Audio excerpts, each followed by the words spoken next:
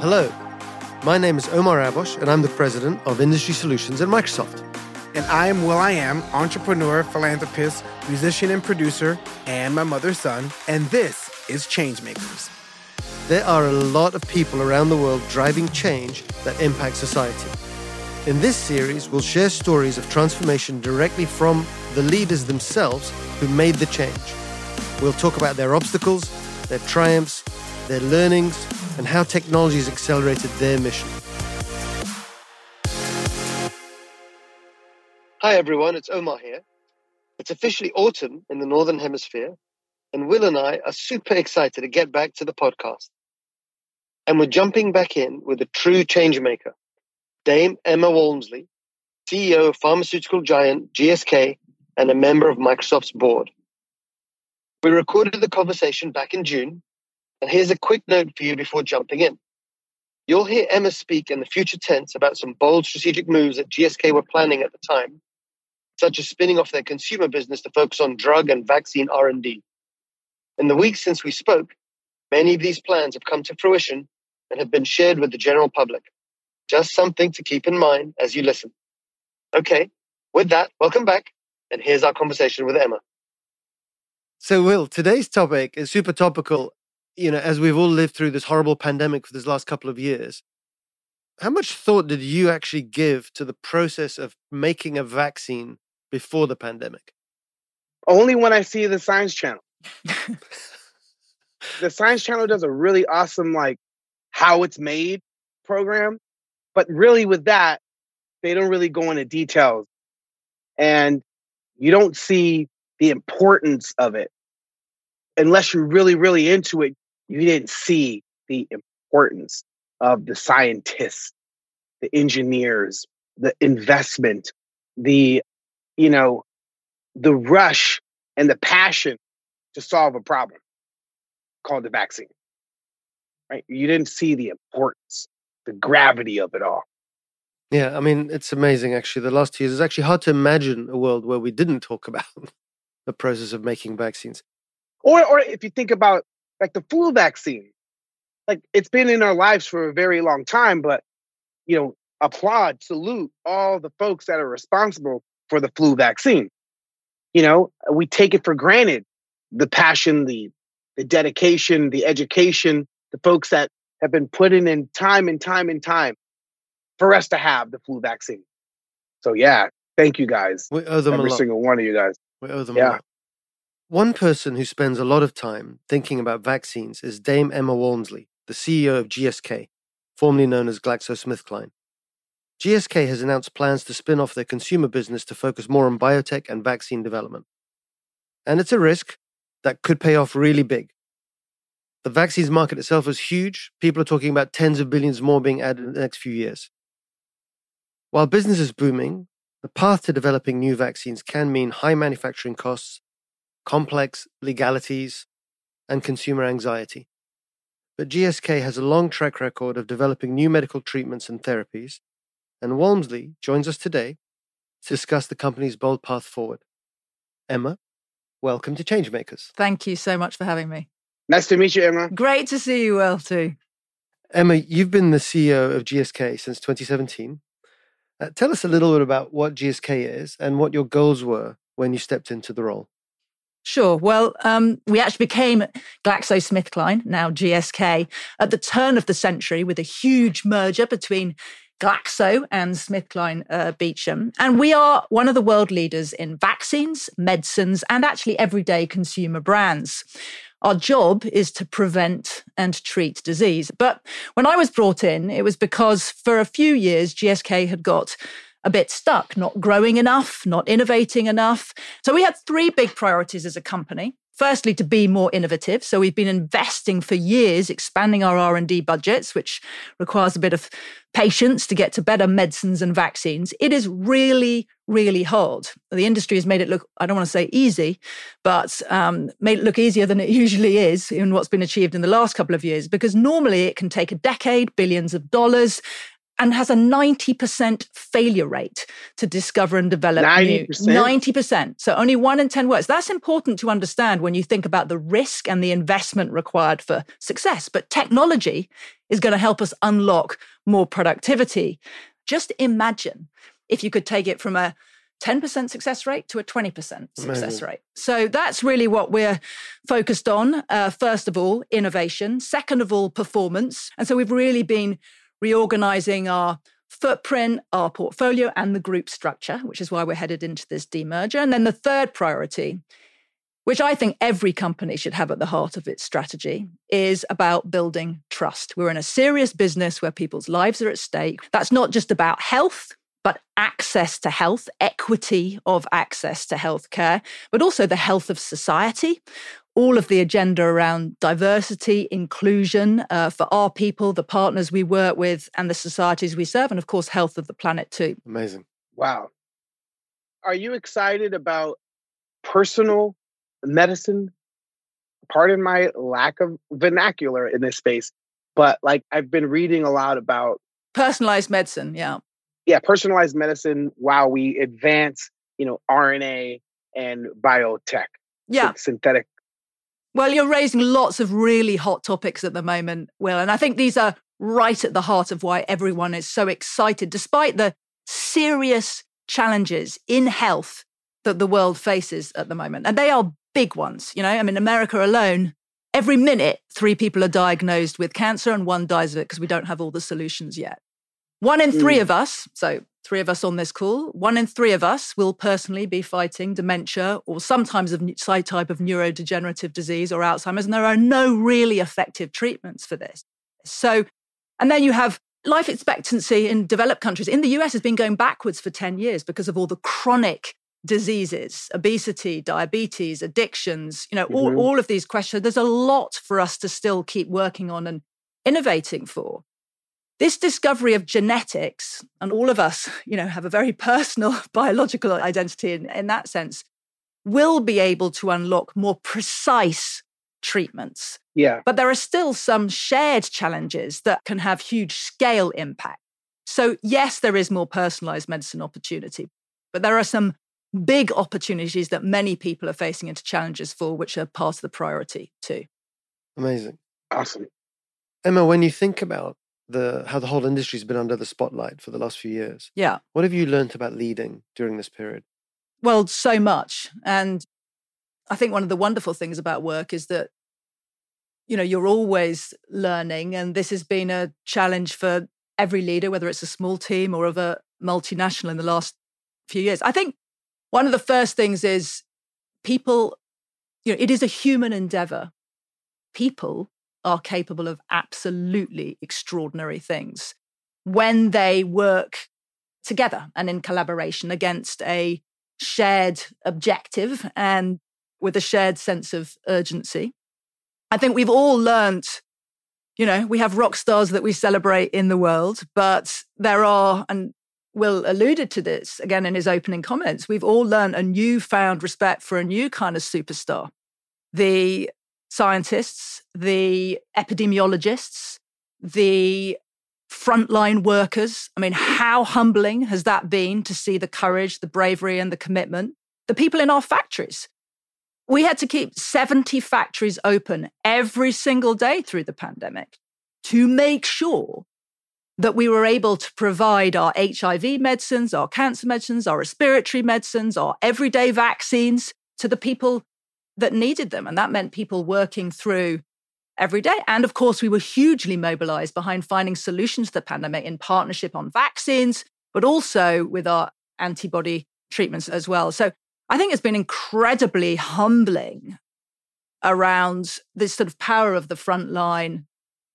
And I think we've all learnt the necessity of a different kind of resilience and the inspiration we can get from purpose. I'm sure our audience will also love the way you cast your arms wide around the set of people who've made everything that you've just described possible. So we appreciate that a lot. Well, not least the tech sector, if I could say. Could we just imagine for a minute what this pandemic would have been like without the big tech companies' support? how would we have been able? I mean, it's been really tough on the education, both the providers and the pupils. Just imagine if we hadn't been able to drive access.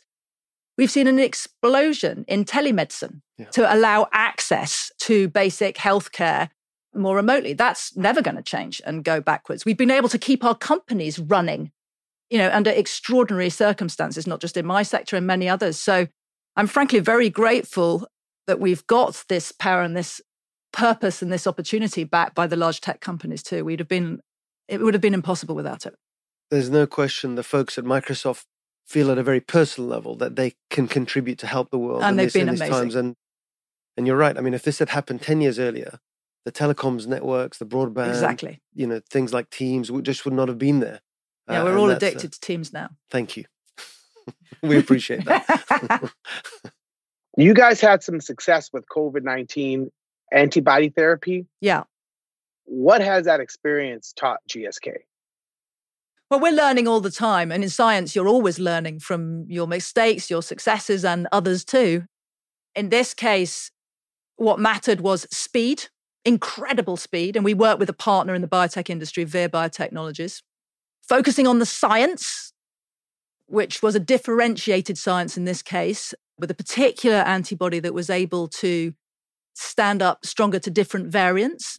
And then, of course, the variants keep evolving, so you have to keep doing more in this case. And then also, and you alluded to it earlier, the manufacturing technology involved and being able to mobilize around that with a lot of agility. But I think it's, so a question of the science, the partnerships, the speed would really be at the heart of that. And I think, we've learned that things that used to take decades can definitely go faster with the right kind of collaboration. And we want to keep an eye on that for future endeavors. Is that machine learning and predictive algorithms that allow you to progress out and not have to, rely on time to do that telling, but awesome, trusted machine learning practices? Well, I think machine learning and AI are going to change absolutely everything in the value chain of the biopharma industry. We've talked about how it can impact R&D by improving the success rate with all the genetic analysis. But it can also change the way you run clinical trials. It changes the way that you predict risk. It changes the way that you run commercial and medical field forces because of next best action and predictive work on there. It can completely change the way we look at manufacturing. Lots of people talk about digital twinning to allow us to, shorten timelines, as you said. Well, and it changes the way we actually work together. The future of work, modern ways of working. So it matters for everything we do. It's changing every industry, Will. What if you go out and do research and the machine learning and the scientists come up with a sure shot solution to eradicate it all? Is that bad for the shareholders but good for society? What happens when that happens? I have never, ever met anybody in our industry that isn't foundationally motivated by preventing and treating disease. I've never met anybody whose first goal isn't to find some kind of miracle that is going to make diseases things we no longer worry about. There is always more opportunity. We have globally aging populations. There are huge disease burdens in the world. So, I think bring it on. The more solutions we can get to, the faster, the better off the world is. You mentioned earlier that you're spinning off the consumer products business very soon. Yeah. As part of a bigger strategy focusing on specialty medicines and vaccines. And, tell us a little bit about why now and how you think about that in the context we're in now. For example, from a people point of view, everyone's talking about this great resignation. How are you prioritizing and thinking about culture and keeping people happy during this giant transition? Well, two big questions there. So first of all, we are demerging our consumer business, spinning off our consumer business. It's the biggest demerger in Europe ever. Will be one of the biggest listings on the London Stock Exchange.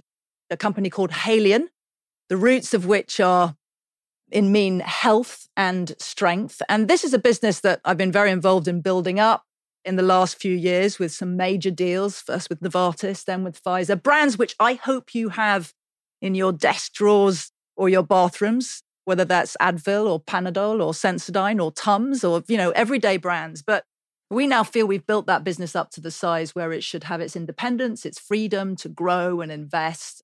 And, it's really on world scale and the first purely dedicated consumer health company. So very excited about that, and particularly for the people who are taking on its leadership. It's also the moment, this catalyst, for us moving into this new chapter of growth for GSK, as I've said. And one of the advantages of doing the demerger is that we massively strengthen the balance sheet of GSK. And this gives us billions more to invest in innovation. So both of these companies will impact health at global scale for the years ahead. And that matters and is really the anchor to the culture that both these companies will have, which will be independent and distinct, but are really anchored in this purpose of health. And I think you have to be exceptionally deliberate about culture. And so we say, yeah, we work for patients, of course. We work for shareholders, and we work so our people can thrive. And thrive means helping people grow, and it means helping them feel good physically and mentally in their work. Helping people grow is really investing in manager skills, in development opportunities, careers. I mean, again, Will was talking about the kind of opportunities trying to create for people. We need to be able to do that with the most open approach to diversity and inclusion in representation. I've spent my career living as one kind of diverse representation. We've all seen in the last few years how much progress still has to be made on other aspects of that inclusion and representation, whether it's racial, LGBTQ, whether it's disability, where we can bring some of the most extraordinary abilities, but also everything in terms of neurodiverse talents and the combinations that can be brought to play there. And we also want to make sure we make this a place where people have access to resources on their physical and mental health. And of course, our factories and our labs, people need to physically be there. But for all of our office workers, we define that as performance with choice, which is about having the flexibility we haven't mandated X number of days in, because we think people should work wherever they're able to be their most creative and productive, if they don't need to physically be on a line. So we're very deliberate about our focus on this. But I don't know if you have any comments to add to that from a Microsoft perspective, because that's a really hot topic, and I've often been inspired by the work that's done there too on this. Thank you, Emma. I mean, I think those of us who've been in technology for a long time figure out quickly that all the things that you spend time on are just for people. Yeah. And that's the whole point. Exactly. And so if you're, whether you look at it through the lens of, is the experience good?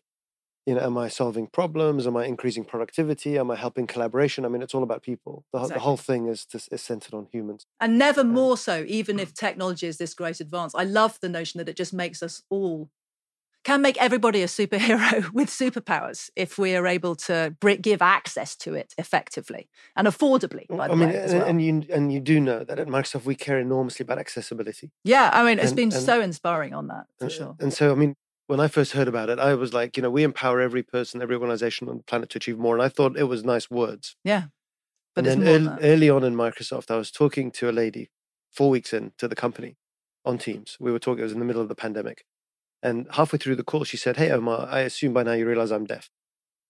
And I had no clue. Mm-hmm. I actually didn't realize. And she explained to me that the Teams captioning was helping her track what I was up to, what I was saying. And it was a very intentional part of how we think about product. It's incredibly visible in Microsoft. I know that's been a huge push for all of the leadership team, and I'm sure there'll be further leaps forward. With the big move that GSK is making, there's a few critics that question the direction of the company. Sure. With your leadership, how do you balance doubt with your vision? With as loud and noisy as the world is, you have people that applaud, you have people that question, and it's there for everyone to see in this hyper-connected world, this technological glue that we all move with. How do you balance that? The first thing I'd say is you should never take on these roles and the privilege of these responsibilities unless you are prepared for that kind of public inspection and you ready yourself and those around you for a level of resilience. It absolutely has to start with a real clarity of purpose strategy, and values that underpin why you're doing what you're doing. And so at GSK, and I know Microsoft does the same, we literally have on one single page that is available for, the 100,000 people that work in the company and everyone that partners to us, what we think our purpose is, which is to combine science, technology, and talent to get ahead of disease together. The why and who for. We do it for shareholders, for patients, and so that our people can thrive. I am deeply in the belief of a multi-stakeholder capitalism. It is the shareholders matter. We have to make sure we're growing so we can keep funding our future innovation. But the reason we exist is to prevent and treat disease at global scale. And then alongside that purpose, we have real clarity of our strategy. We're invested in vaccines and specialty medicines. We pursue diseases in infectious diseases, in HIV, in oncology, in immunology, and respiratory, but there's a lot of stuff we don't do, and we always prioritize innovation, performance, and trust. And in our culture, we want to be a company that is ambitious for patients, accountable for its impact, and always does the right thing with integrity and care, because people count on us. So if you have that on a page, in the difficult moments, whether it's commentary on your strategy, deciding what to do in the horrific circumstances of the invasion of Ukraine, do we keep supplying our medicines? Which part of our portfolios are relevant or not? What to do if the factory has a quality problem? When you've got these clear markers of what matters, what you stand for, what you'd be prepared to step away for if it was right, when you have that set of values, actually the difficult decisions can become very easy. And at the end of it, it's about putting the patient first and everything else will follow. But what would you say, though, Will, in terms of keeping true through all of the public opinion? Well, world of medicine and care and solving problems via science and people consuming and needing that for survival, you have, first off, salute, because it's awesome to see a woman at the helm. Thank you. But that's a very heavy load you carry to have to endure, the critics, the skepticism. Everyone is afraid of, big companies online. It seems as if the world is like, oh, I don't trust and trust is currency. And I don't know how I would handle that. I mean, I think when I think about what this sector has been able to contribute to, HIV/AIDS was a death sentence and one that carried a huge amount of stigma. In fact, the first funeral that I ever went to as an adult was of a close friend who died in his early 20s, obviously many decades ago. Now you can live with HIV as a chronic disease lifelong. And in fact, we have new innovation coming through, which allows you, instead of taking multiple pills every day, you can actually get an injection, which can be 6 times a year. And we're working on making them longer acting. And we have new preventative medicines just approved, actually, that will, really help us to prevent the infection rates. And these were trials that were stopped for efficacy against standard of care. So science is making miracles. We no longer worry about our children dying of measles and smallpox because of vaccination. We vaccinate 4 in 10 children in the world. But there is still so much more work to do, Will. There's so much more work to do. Awesome. Well said. Emma, you mentioned biotech earlier. Yeah. And so when you think about how do you evolve medicine with biotech, and how important do you see biotech in the future of medicine? Well, biotech is kind of 2 things. The word is 2 things. It's literally using biology, the technology of biology, to develop new products. So in our case, that's medicines and vaccines. I mean, technically, beer is biotech. Because, what it is. I just had my first pint of Guinness yesterday in Ireland. Oh, well done. Was it warm? It was warm and smoky. And I was like, I really enjoyed it. It was great. Yeah. Very good. Well, I'm sure Diageo will be thrilled to hear that. So will all the Irish. Yeah. But what I'm saying is biotech means using the technology of biology to make new products. And that's in contrast often to pharma, which is using chemistry. Okay.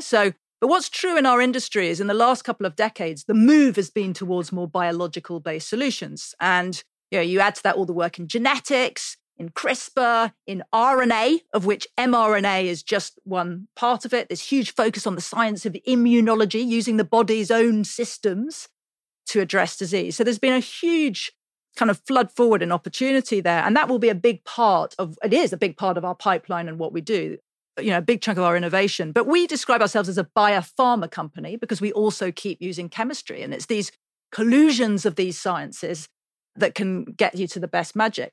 There's another part of the definition of biotech, which is a part of the industry. So this is the sort of startup, super sexy community, often in core parts of geographies of the world. You have a lot in the Bay Area, you have a lot in Boston, you have a lot going on in the Golden Triangle in the UK between London and Oxford and Cambridge, a lot of going on in China, where huge amounts of innovation, obviously often connected with academic institutions, is coming through, but not necessarily with the scale of execution opportunity of, I suppose you would say, big biopharma. So that's also really important. That's where we do a lot of our business development. It's completely insane to think you've got all the answers inside one company. So we just announced a massive vaccines deal last week for a new technology in vaccination.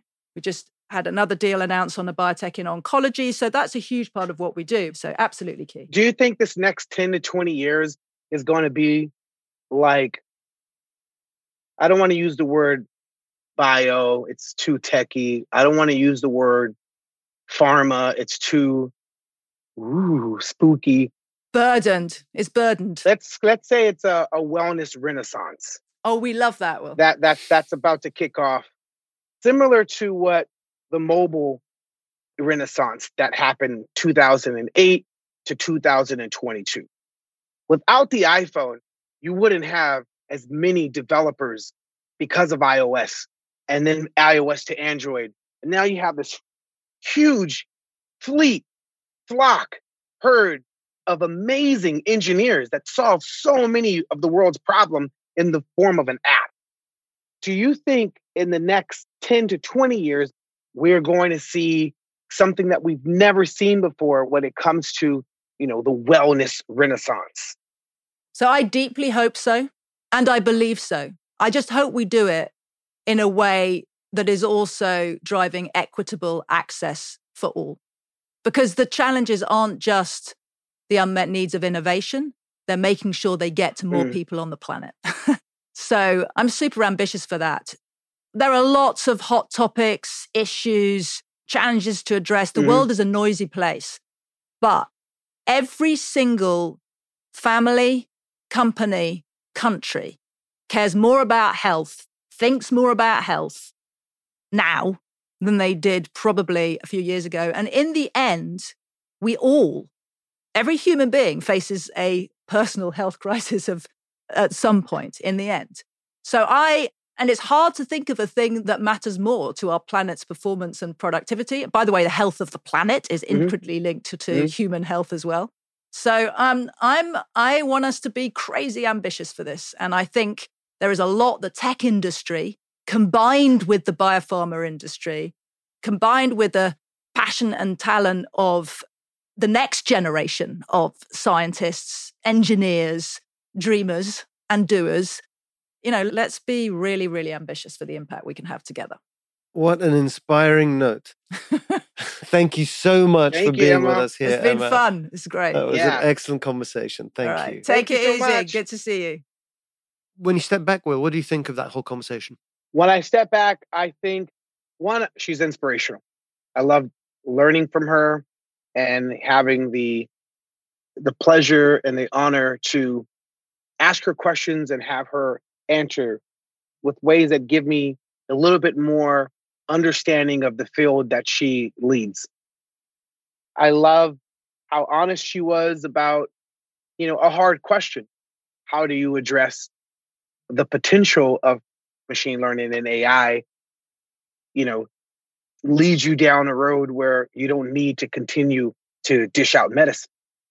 And her answer to that was, wow, that was an amazing, amazing answer. And I love that. And I'm so happy that we have a awesome woman. So freaking happy. We need more awesome women leading companies. Yes, yes to that. Boom, all the way. Let's go, mamas.